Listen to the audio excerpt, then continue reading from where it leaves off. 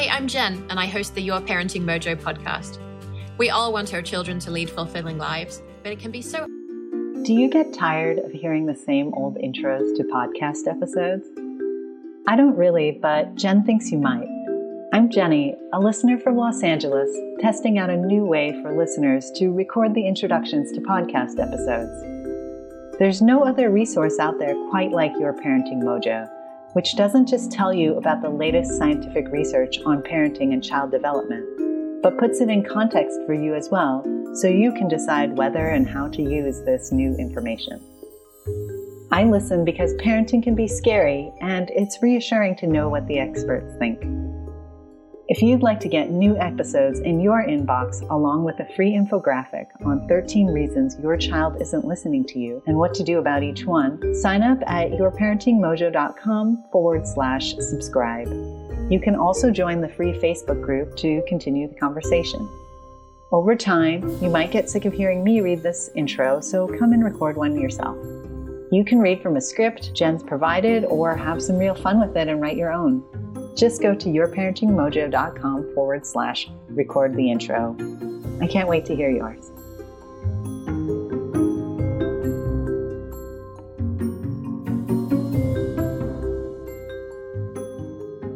Hello and welcome to the Your Parenting Mojo podcast. Today we're continuing our series of episodes looking at the intersection of parenting and food.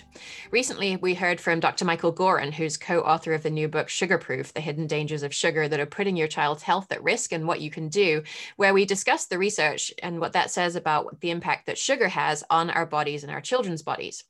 But when I was looking around to see who is looking at issues related to sugar that are beyond just what those are that are happening in the body and really lifting their head up and looking at the broader social and cultural issues, I found the work of today's guest, Dr. Karen Throsby.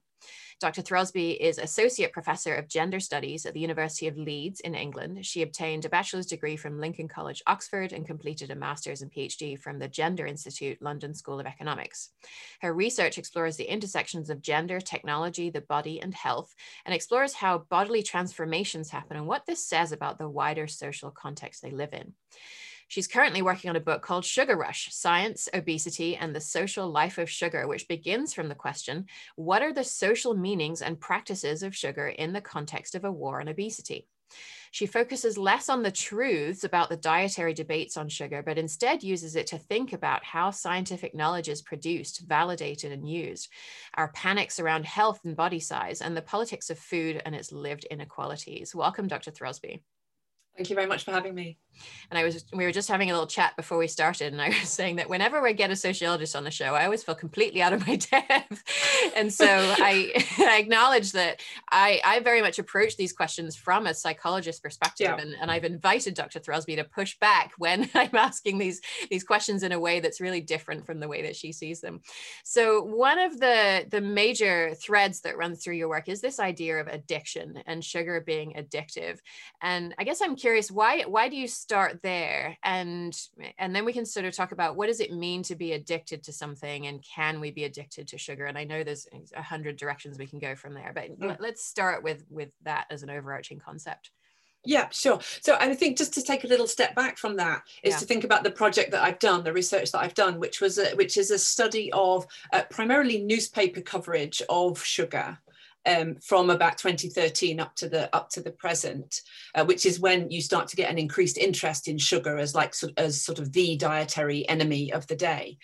And then I looked at like self-help books, diet books, public health campaigns, official, anything I could find from those, from the sort of within that time period. And what I'm interested in is how sugar is talked about. And how it's kind of represented and what kind of role it's playing, what function is sugar playing as an enemy or as a sort of a slice of pleasure, and so on. And so this is how I came across these constant references to sugar as addictive.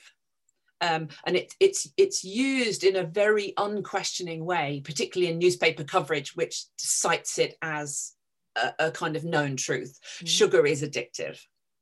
And therefore, and in a sense, the therefore is what I'm interested in. Therefore, what? If it is addictive, we are claiming that it is addictive, what does that mean?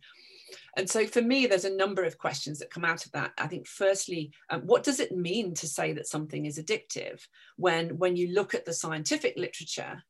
There is very little agreement about what constitutes addiction. And at the moment, we're kind of moving towards a sort of neuroscientific interpretation of it, but there's no consensus around that really either. And it changes it evolves how we think about it, about addiction, and what counts as a potential site of addiction. So it's not just substances now, there's a kind of expansion of what we consider to food, to online environments, to Twitter, to all those things. And so for me, I'm interested in it because it's given a great amount of certainty that we all know what it means to say that sugar is addictive, when in fact, if you sort of scratch below the surface, there's very little certainty there. So my question then is, so what is it doing? What is that claim doing? When a journalist says, but it is addictive, or an anti-sugar kind of activist says it, what is being done? And for me, I think it does two key things. Both of them not well, in my view. The first one is that it suggests that if we can pin it down as addictive, we then know what to do about it, right? Or we should just treat it like drugs, for example. Which we know what to do with, right? We can fix that problem. Because, as if there is no problem with drugs and addiction, so we don't really know what it means. It doesn't give us a solution necessarily. And it also, and I think this is its primary function, is to create a sense of urgency. Mm-hmm. So sort of rhetorically, it functions, the claim that it's addictive functions as this urgent claim that something must be done. And what that does then, it authorizes a series of interventions that don't need to be proven in order to be enacted, because it's urgent. It's an urgent problem. And it creates, in this case, sugar, which is usually the problem that's being addressed, is fatness. Which also we don't really understand very well either.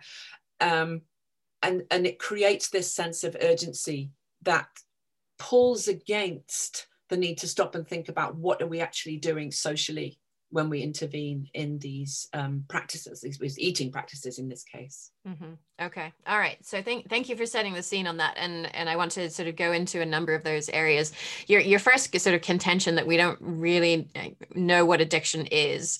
And also the idea that how we think about addiction has really changed over time. And digging through the references in some of your papers, I wasn't familiar with this suite of literature, but seeing how from the 1930s, where addiction is really seen as this kind of moral flaw in people, moving towards this neuropsychological model, and then which potentially ignores the social context of it. So somebody is not addicted in isolation. Can you kind of trace that for us, and how does that link to sugar? Yeah. I mean, I think one of the quite important things is that in those changes that have happened, say from a very kind of moral judgment about personal failings through to this very kind of biologized vision, where it's kind of written into the body in a way that we can't be responsible for, that actually we never leave those earlier models behind. And actually we can see with addiction, drug addiction, say, or alcoholism, or a presumed addiction to sugar, there is a massive amount of blame and kind of moral judgment attached to individuals who, and I'm certainly not saying that things that are kind of recognizable or known as addiction, I'm not saying they don't exist. I'm not saying people are not kind of under the kind of sphere of alcohol or drugs in terrible traumatic ways. But we never leave these other judgments behind, and then we do judge people who are addicted to all kinds of things, although in different ways to different kinds of substances. Yes. There are kind of acceptable addictions, like to exercise, for example. It's much more acceptable than cocaine. And so I think there's that shift, but also I think for me it kind of tells us that we have to be really careful with any attempt to define. Not that definitions don't have functions, and we have to kind of have provisional definitions for lots of things, but we have to be really careful with those and ask who is being excluded and who is being brought into the center of vision, who then becomes the focus of intervention. And I think where sugar is concerned, this becomes really important, because some people and certain groups of people are seen as more liable to be kind of seduced by sugar than others. Yeah. And it's incredibly classed and it's incredibly gendered. And so I think as soon as we start thinking about those models, we need to think about who are they speaking about? Who is considered vulnerable in those kind of definitions and in those models? Who becomes the target of intervention and surveillance when we're kind of deciding what counts as addiction? Yeah, and so I'm just sort of thinking about the neuropsychological view of addiction then, and it seems like if it's something that's inside ourselves that we can't help, then the most appropriate way to deal with that is to deal with supply. And if you can cut off the supply, then the person won't have to deal with their brain's inability to cope with whatever is happening. And I think we've seen that play out in the story of drug addiction, and that we're now also seeing that related to sugar, and thinking about Dr. Goran's book, where we're talking about reducing the quantity of sugar that we're taking in, and things like soda taxes and those kinds of mechanisms, companies voluntarily reducing the amount of sugar and salt in their foods. So we're seeing this play out already. What implications does that have if what we're saying is that a neuropsychological view of addiction is not necessarily the right way of looking at it, because it's ignoring all these cultural and social factors? I mean, I mean, there are many appealing aspects to this kind of neuroscientific approach to it, in that by saying it's actually kind of, it's not a matter of willpower, for example.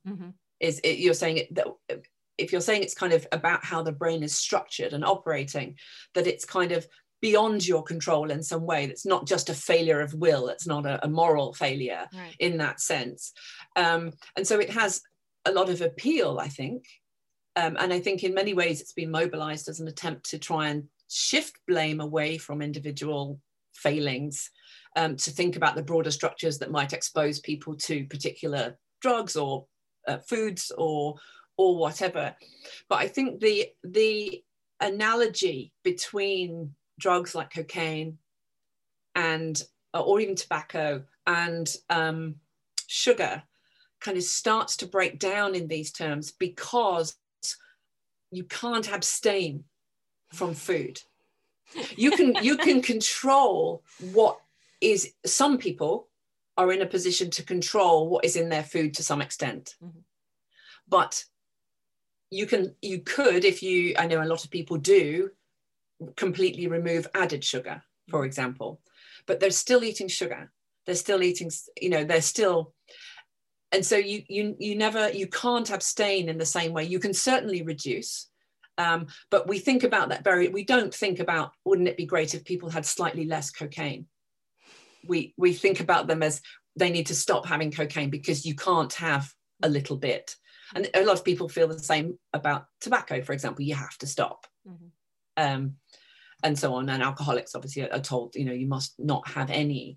And so I think this is where the analogy breaks down. So in the UK, when Action on Sugar, which is an anti-sugar sort of organization in the UK, they launched in 2014, and they kind of launched with the taglines that sugar is the new tobacco,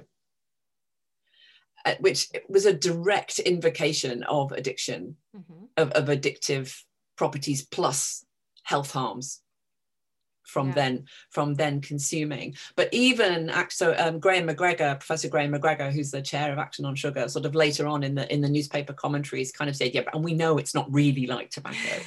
It's different, but we said it for emphasis. Right. So, so you can see it. again, it kind of circles back to this, the effect of it, the social effect of saying that it's addictive is like flagging up a great big warning. And also at the same time, still actually, even through the neuroscientific model, shifting responsibility back onto the individual. It's your responsibility as an individual then to know the dangers of sugar and to find ways to restrict your consumption and make the right choices.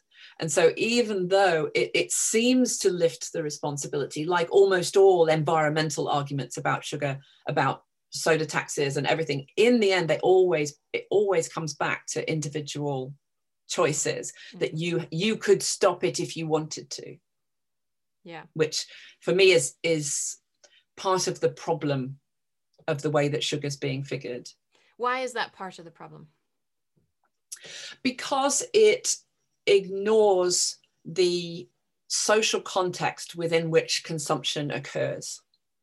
And if we look, for example, at people living in poverty with very little choice over how to eat, when to eat, what to eat, because of lack of money, lack of time, they're often working multiple jobs, might not be able to afford to have a fridge, might not be able to afford to put the oven on.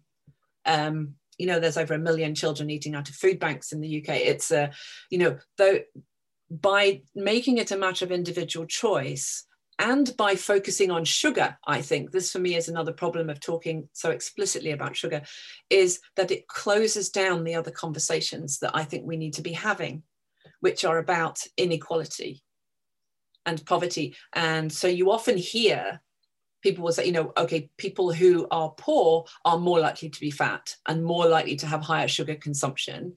Yes, and that's fairly well documented. But a kind of government policy response to that is usually, so we must target the poor people with our anti-sugar, anti-fat interventions, rather than saying, how can we make people less poor? And so I think by focusing so exclusively on sugar as the problem to be solved, it actually stops the conversation going any further. Oh, we can't sort that, but we'll do this. Right. So that's my concern about it, really. Yeah, definitely hearing echoes of our conversation with Dr. Linda Bacon, where we talked about absolutely, I'm issues, sure. Yeah, related to the view of fatness and how that shows up, and that poverty is absolutely an issue that is intimately connected to that. And yes, it's seen as a moral failing when somebody is fat, and that we should target them with messaging to say, and don't be fat, rather than addressing the structural issues that are really at play. So okay. And so coming back again to this issue of addiction, and one of the things that you really pulled out, you were just talking about tobacco and the parallel there. And in one of your papers, you talked about how sugar is sort of seen as this unnatural processed food, and even that it has this crystalline appearance that's similar to other drugs and has similar extractive processes as cocaine and opium. And it seems like the popular press really latches onto those things and draws parallels between them in a way that they wouldn't if they looked different and reproduced differently. Yeah, I mean, it's if you look at some of the imagery that comes around the kind of anti-sugar writing and journalism and books and so on, one of the most common images is of a kind of pile, a little sort of cone of sugar on a dark surface. It looks, suspiciously sort of drug-like in this way, or little bags of. I mean, you see some, you can't miss it, really, the insinuation. I mean, and I have seen there are a number of researchers and commentators who very explicitly make that point about, well, it's processed in the same way as cocaine or opium. And I mean,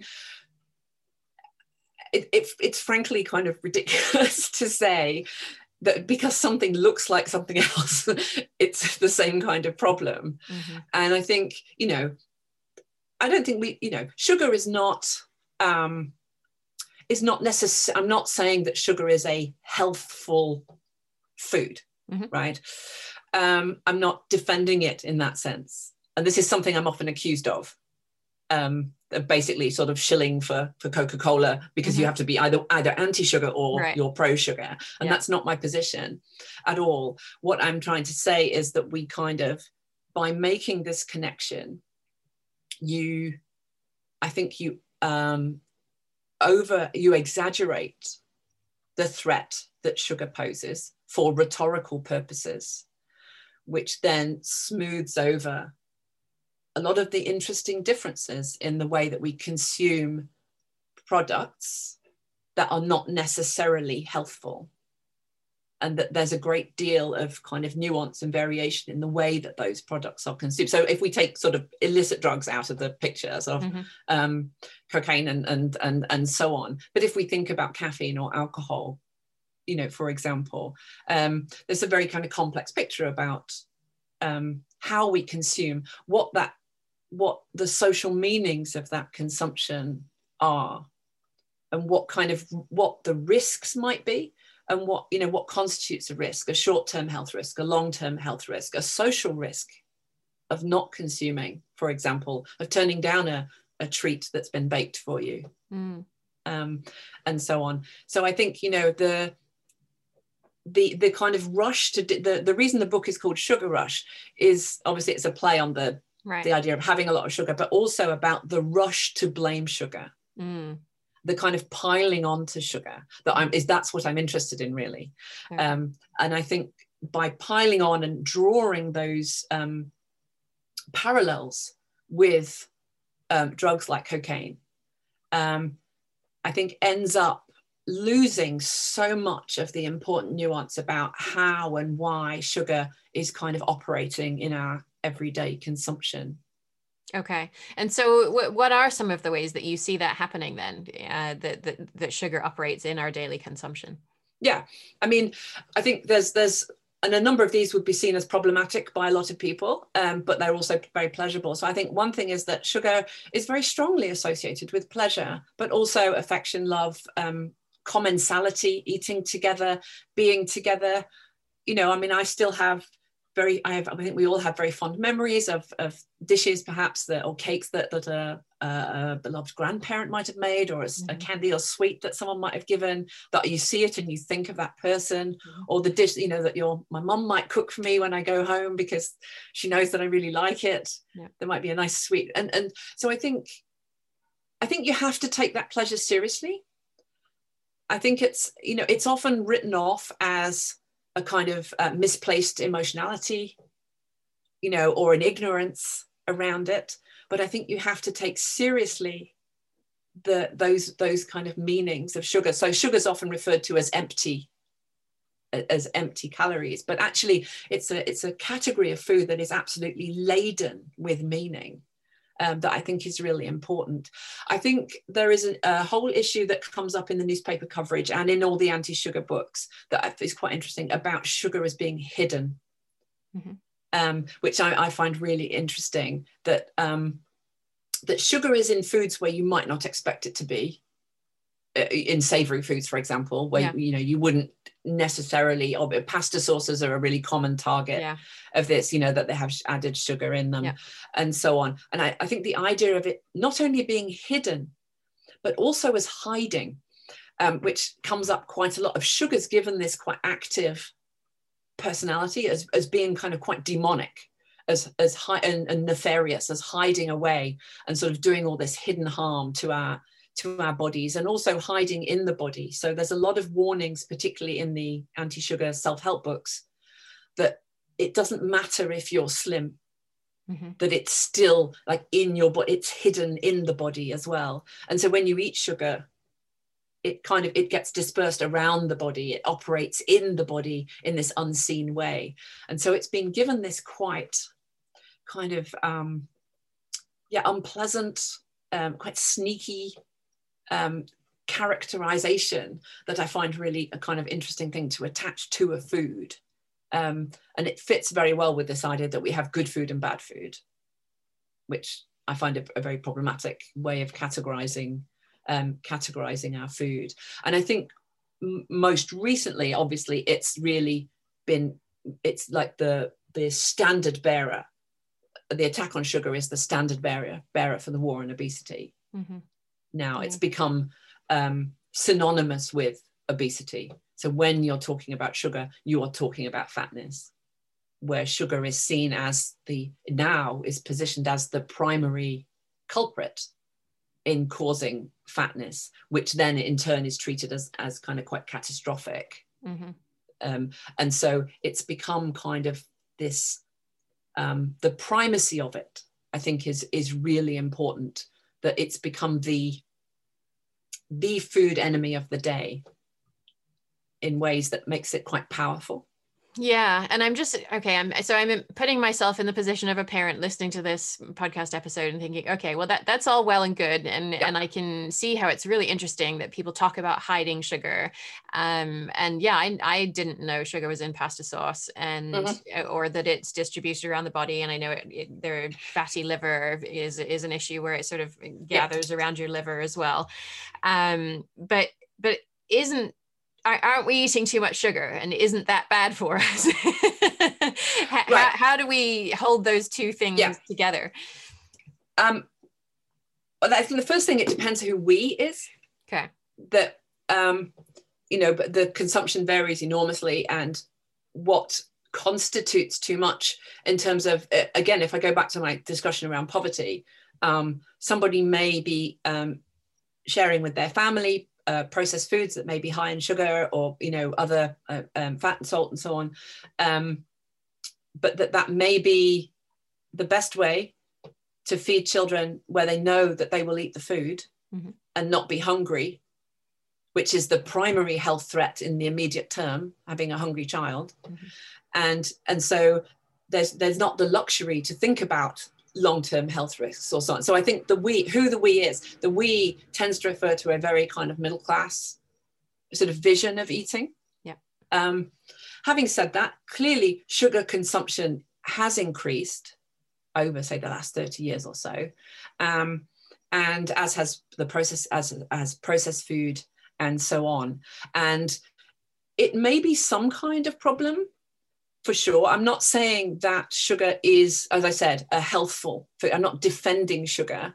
But I think that for me, the immediate jump to sugar misses out lots of really important steps in thinking about food supply, food consumption, and who prepares the food. Whose job is it? If we have to reduce our sugar consumption by diligently reading labels and making meals from scratch, who is doing that work? Well, it's women who are doing that work, women who are already massively overstretched. So this is what I mean by needing to take a step back, that the rush to sugar misses out all these other important steps that will be left unresolved, even if we reduce the amount of sugar that we eat. So I think, and I guess following on from that is the focus on sugar as bad stops us thinking about other kind of endemic health harms that are also related to obesity, like if you feel like obesity is a serious problem, endocrine disruptors, sleep debt, and so on, that again, it's that silencing of the other conversations. And I don't really mean that as a kind of whataboutery, what about this, what about that? But I think they're actually steps in a conversation that, if you're a parent, clearly on an everyday basis, you have to decide what to feed your children. And there's a series of decisions there and demands. And I appreciate that, and that people are trying to make the most difficult choices, the best choices, often in very difficult circumstances. But I think those other things that I was talking about are important, because they're an invitation to stop and think about what is being made unspeakable by speaking about sugar. Okay. All right. And so something that's been in the back of my mind for a few minutes now, and one of the reasons we talked with Dr. Lindo Bacon is because they don't accept any funding from industry. And so you've talked a couple of times about not demonizing sugar, and I just want to be crystal clear, as it were. Do you accept any funding from the sugar industry, from Yeah. No, I mean, Okay. first of all, the sugar industry is not going to pay a feminist sociologist to do anything. Right? That's the first thing. But also because when you look at my work, I'm actually very critical of those industries as well. You know, I would never accept that kind of money from those big companies, partly because I think, I mean, not necessarily because of the products, but because of the labor relations, environmental destruction, and all of those things as well. But no. I like to position myself as kind of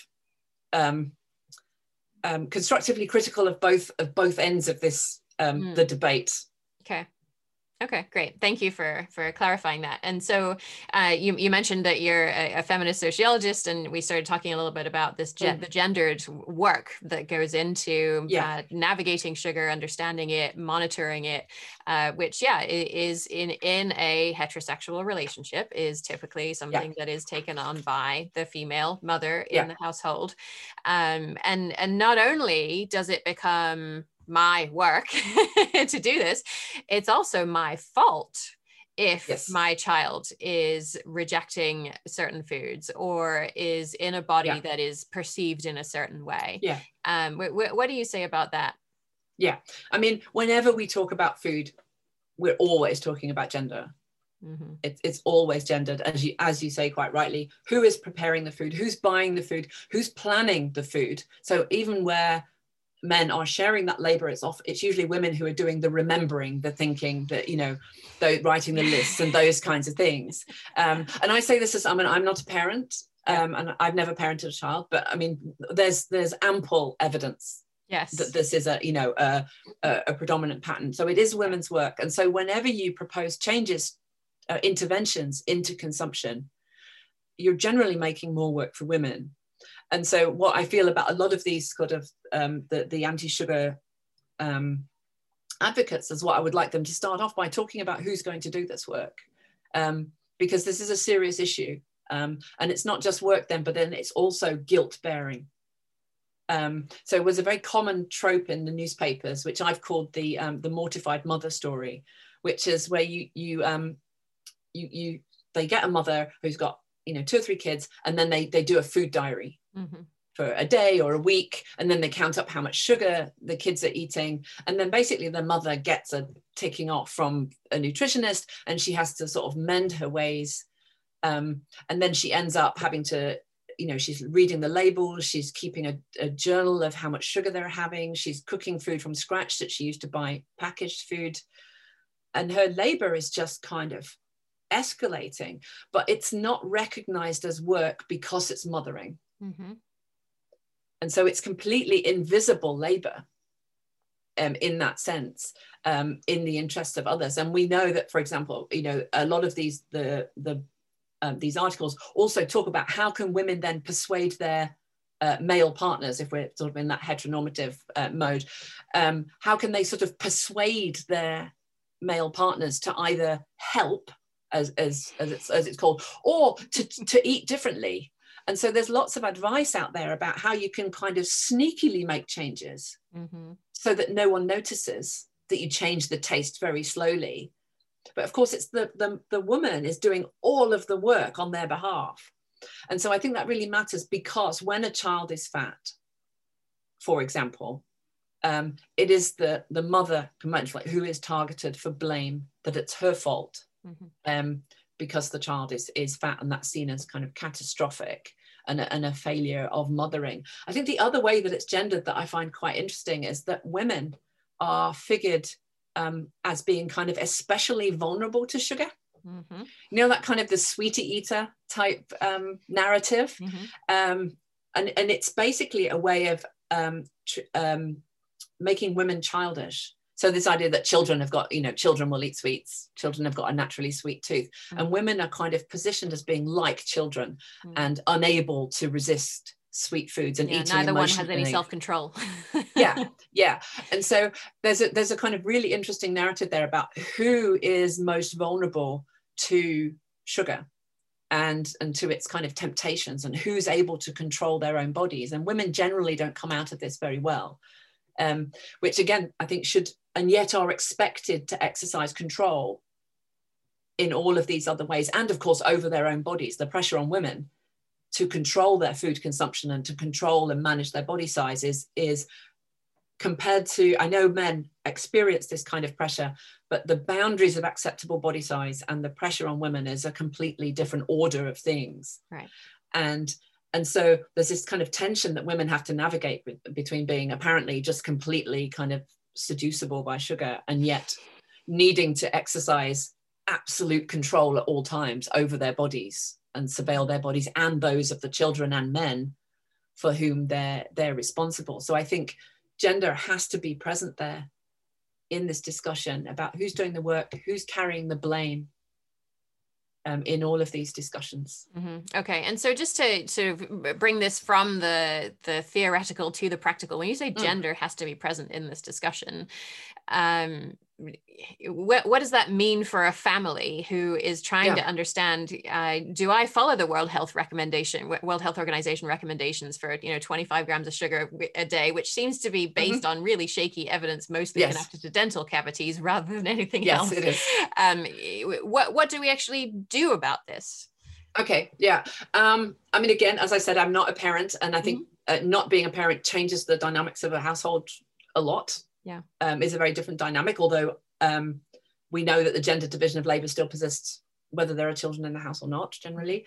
I guess, without wanting to kind of tell people what to do in situations that I haven't experienced, I think that the sharing of that work is a really key step.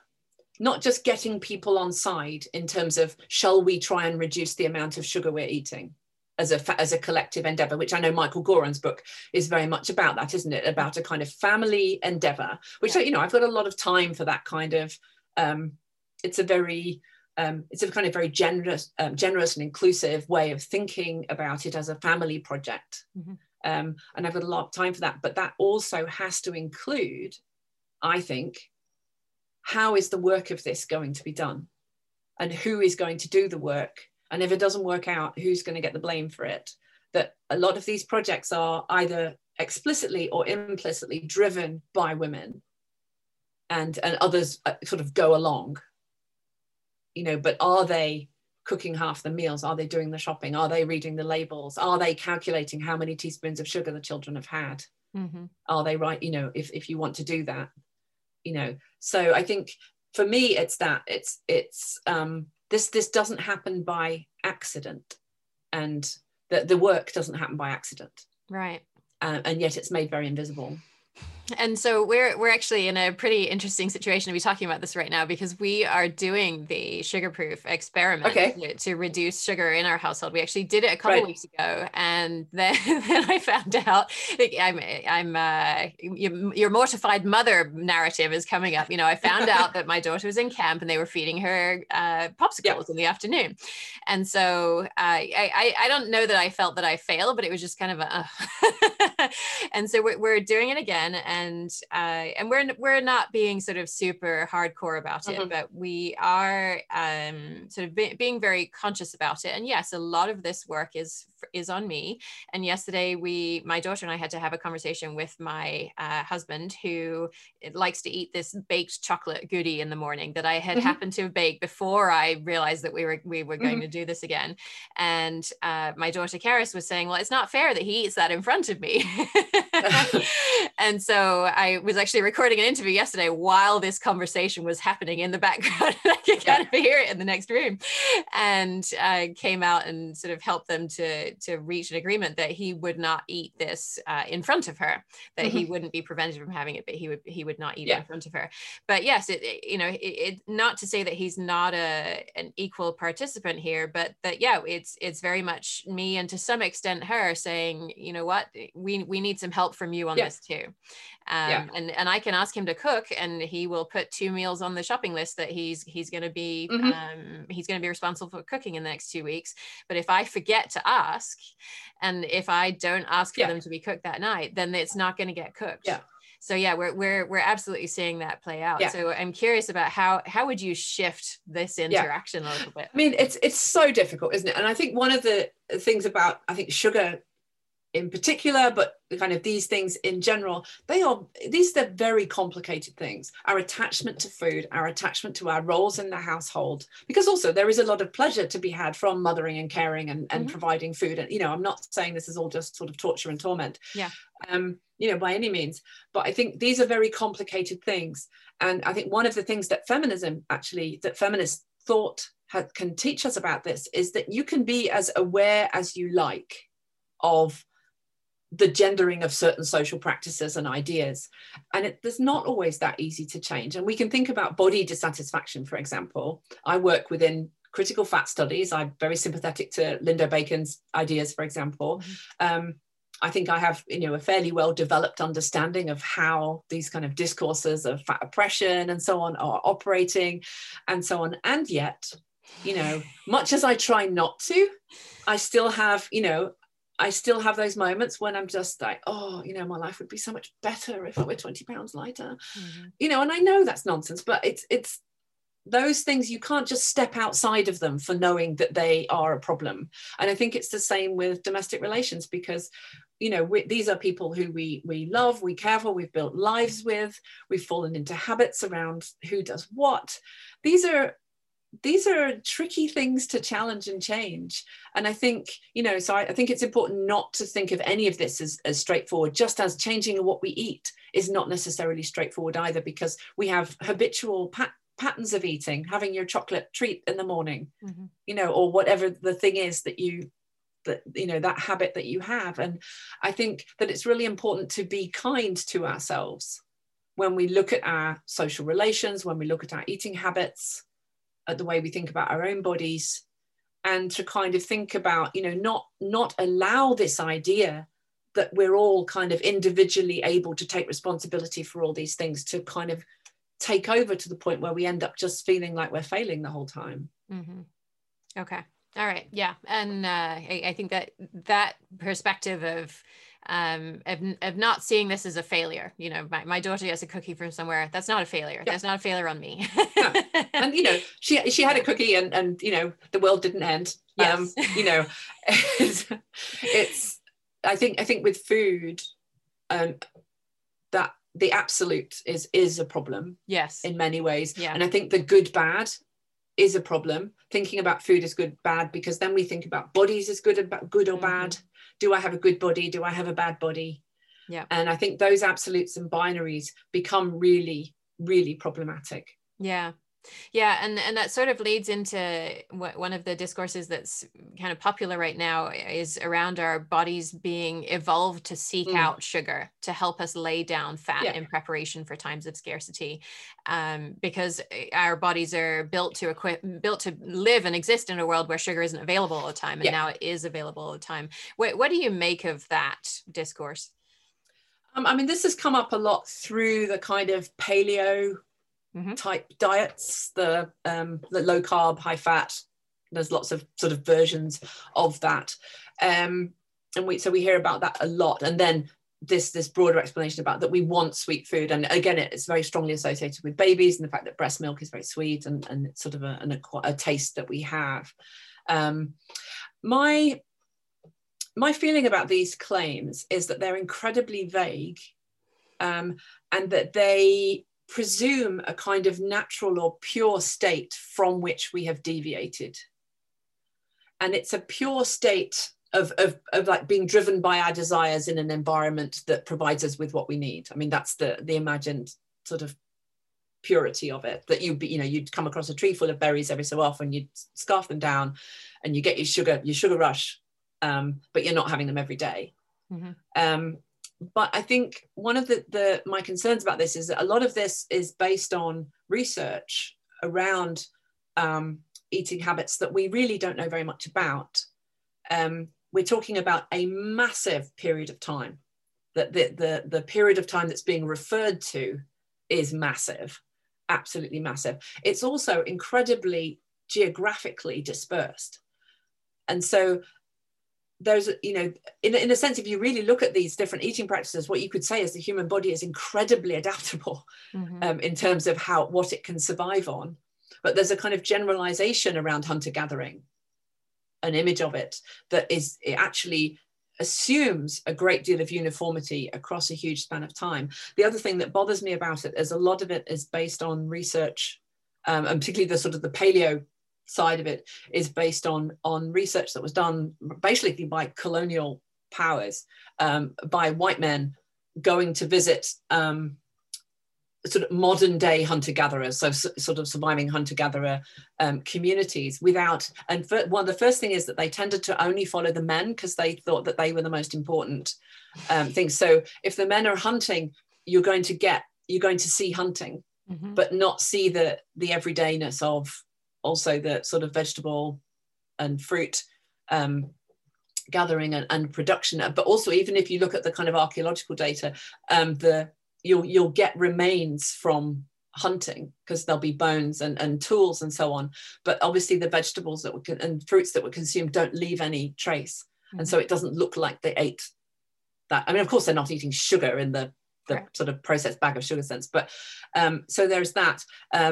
So what we see people doing and what's being gathered, but also looking at modern day hunter-gatherers communities who don't traditionally eat very much sugar, are also profoundly affected by colonialism and the violence of colonialism.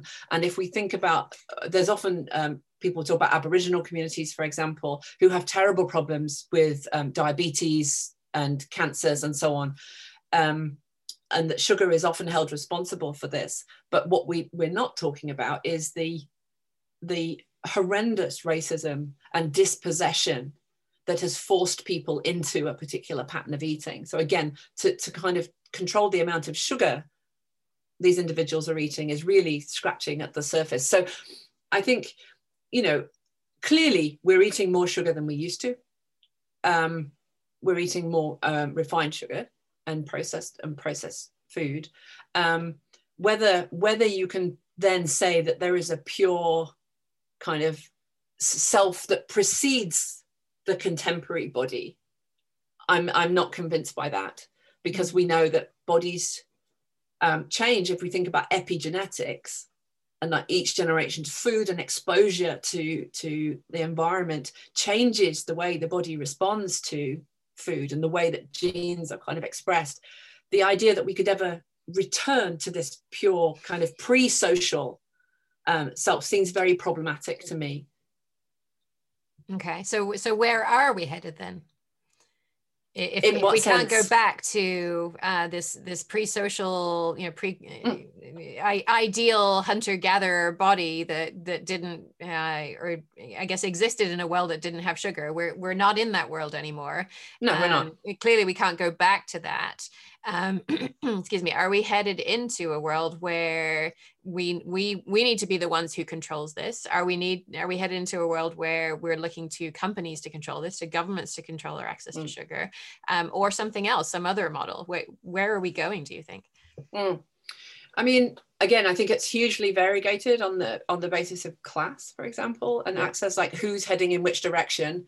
I mean, you can see, a whole kind of tranche of perhaps people like myself, people like you, who I'm white, I'm middle class, I'm very privileged, I have a good income, I can control my own food, I have the social and cultural capital to cook particular kinds of food, to prepare foods, and so on, where you can see a narrative of control is very appealing from that perspective. I see myself as controlling my body and my diet, whereas actually, that's a facet of my privilege, and to be able to do that. And so I think, in a sense, again, I keep saying this, but it comes back to these issues of inequality and who has access to what resources. I mean, clearly there are the food companies, the big food companies are. I don't think we should be surprised that they're so kind of powerful. And so investing so heavily in marketing and in the products that they're making, but they clearly don't necessarily have people's health and best interests at heart. But at the same time, by just sort of, for example, banning fast food joints in certain areas, which is something that's been sort of posited a lot in the UK. So in particular poor areas, to stop fast food joints opening, and so on. Again, it comes back to this thing, well, why could you not make those poor areas less poor? Because we know that when people have more money, when they have more job security, when they have, proper pay, live in a healthy environment, they eat better and they are healthier. That the biggest predictor of illness is poverty. If we look at the work of Michael Marmot, it's really well established. So I think, to talk about sugar or to talk about obesity, actually, I think as well is a distraction in the sense from this broader issue, while at the same time wanting people to be able to make food choices that work for them, that make sense to them. But at the same time, I think it also has to be an acceptance that the choices that people may make may not be the ones that those making the policies have in mind. But at least they would be choices, right? Rather than something you have to do because that's the only option that's available to you. Some of the examples in some of your papers about the way that this is classed, I hadn't realized. I think this shows up particularly in the UK with the Sugar Tree Farm reality show, which I'd never heard of, and you cited a newspaper article where Peter Davison, who all of my UK listeners will know who he is, he was Doctor Who. You know who Doctor Who is. I guess he collapsed and was taken away in an ambulance when they're on this sort of sugar-free diet, and this newspaper is making fun of him because it wasn't the working class woman from Essex, which is actually where I'm from originally, who they would expect to be the weakling. He was sort of reduced. His middle class status wasn't a protective factor for him in that environment. No, because it turns out that he was eating more sugar than. And then when they stopped him, he stopped eating sugar, and the effect on his body was it sort of completely felled him. And there was this shock that it wasn't. I think it was Gemma Collins, wasn't it? Who was from a show called The Only Way Is Essex. And there was this real kind of who would have thought that the kind of middle class white man would have been so kind of taken over by sugar.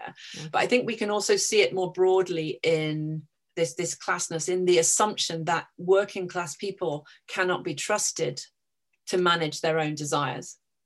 And so another good example is the celebrity chef Hugh Fearnley-Whittingstall. I don't know if you're familiar with him, if your audience will be familiar with him. I think my listeners may not, but I know of him from connections. I mean, he's quite a kind of public school educated, quite posh celebrity chef, who's kind of very interested in sort of social causes.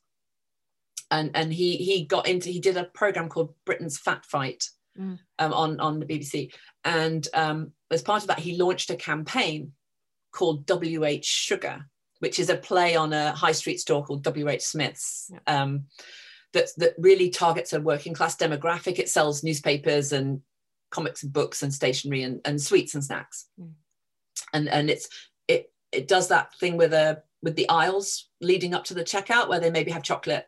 Or they'll have the big bars of chocolate on the checkout, which you can buy cheap if you buy something else.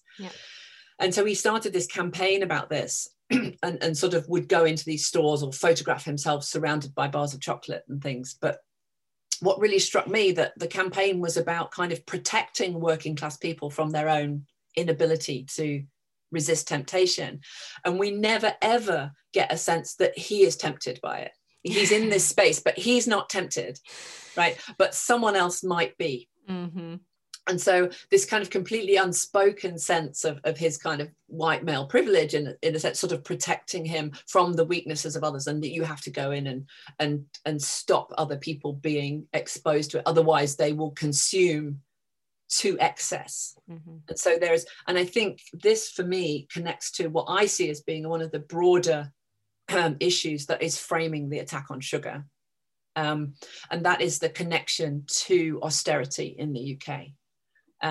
So for those who aren't familiar with this, it really comes around after the financial crash, and around 2012, 2013, we had a whole series of policies under the David Cameron's Conservative government that basically reduced welfare support, cut all public services, and it came with a narrative that people who made claims on benefits on the welfare system were over consuming public resources to the detriment of the health service, of the nation's ability to prosper.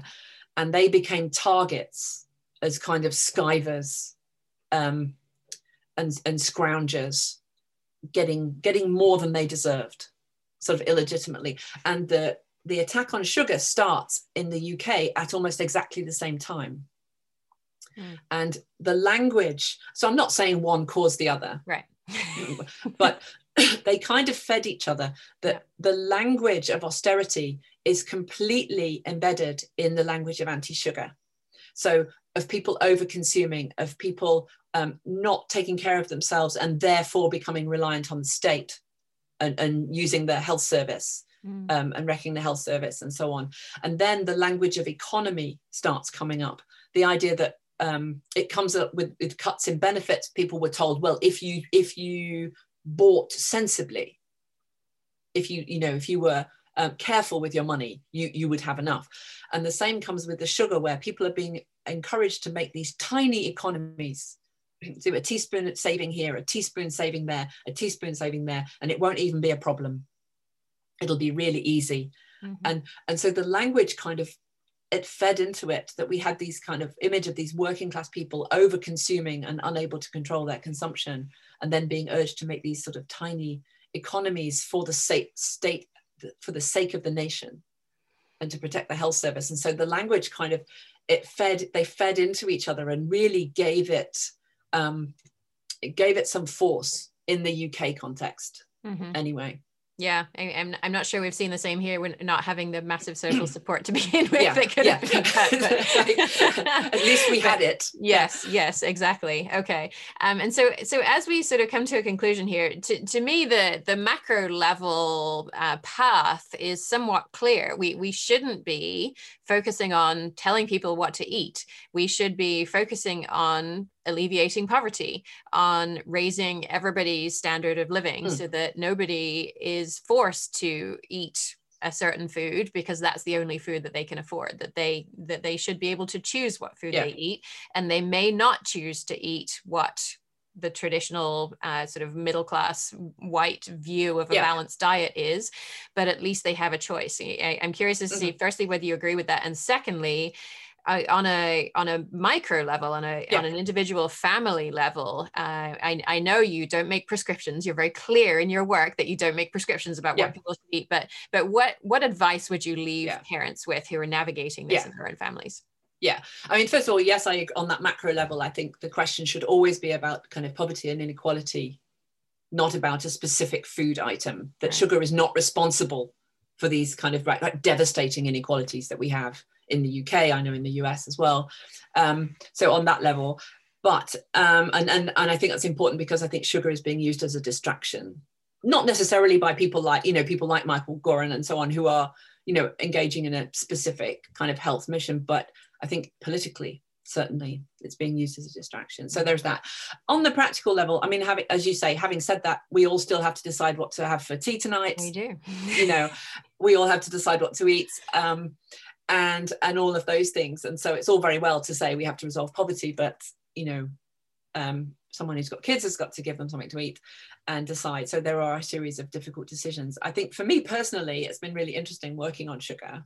It hasn't actually changed my attitude to sugar, but I also, having said I don't agree with absolute prescriptions on food, I'm a vegan. And so I absolutely don't eat a whole kind of set of foods, for a very specific set of ethical reasons. I also don't drink caffeine for health reasons because I don't sleep. And so I feel like I already have quite a lot of food restriction, and I'm very concerned about piling restriction on restriction in that sense. But having said that, because of the privilege that I enjoy, I eat largely, I'll eat an entirely plant-based diet, largely made from scratch. I don't eat processed food because I can, have the time and money to cook food that I like for myself. And so I'm in a very privileged position. I don't have children. If I had children, I think I would want them to know about food, to know food, to have a choice of food, to try different foods, to know what it's like to cook and handle food, to know how much food costs, what's expensive food, what isn't, to build their skills, if you like, in choosing their diet as they grow, as they get older. I would want to limit the amount of fast food and heavily processed food that they ate, mostly because I would want them to be eating something else, those things. But at the same time, I think that if I had a child, I would want her to know that whatever size or shape her body is, she's fabulous, and that it doesn't say anything about who you are as a person. And it's not an achievement to be thin. We have a diversity of bodies, and I would want her to know that, and then to be able to be sympathetic and understanding of some of the different struggles that people have with that. So I think I would want them to be able to develop their own tastes, develop their own skills with food, and make informed choices, but also to be understanding about other bodies and to enjoy food. I was waiting for that. I think I was so curious much as to whether you would say that. So much of the anti-sugar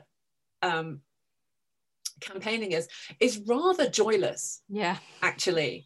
I think it fails to recognize the pleasure, to recognize as legitimate some of the pleasure that we get from this kind of food, but also food as pleasure, not just as a kind of in terms of taste, but also socially as being very pleasurable as well, and very important. And I think I would want children to learn that food is an important site of pleasure as well, and it doesn't need to be governed by kind of constant rules and prescriptions. Yeah, and that maybe that aspect of it holds as much weight as the caloric and the nutrient intake that you're getting, that we shouldn't neglect that and see that as something that's irrelevant, or don't even pay attention to it, but that is an integral part of what eating means. Yeah, exactly. And so I don't know if you've seen the work by Skrinis, and he talks about Georgi Skrinis, who talks about nutritionism, which is a kind of the governing way of thinking about food, which sees it entirely in terms of the nutrients that it holds, rather than thinking about foods or eating or those kind of broader practices. Yeah, awesome. So a whole lot of relax then.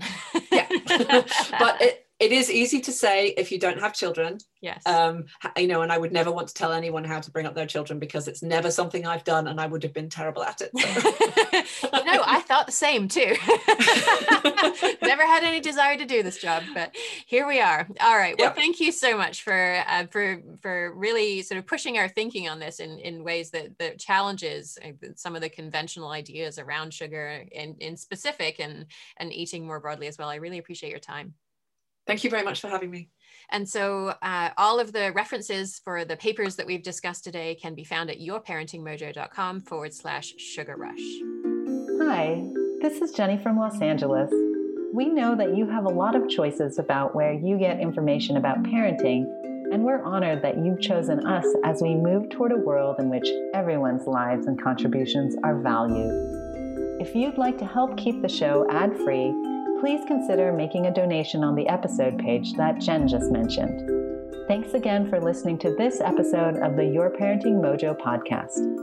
Don't forget to head to yourparentingmojo.com/record the intro to record your own messages for the show.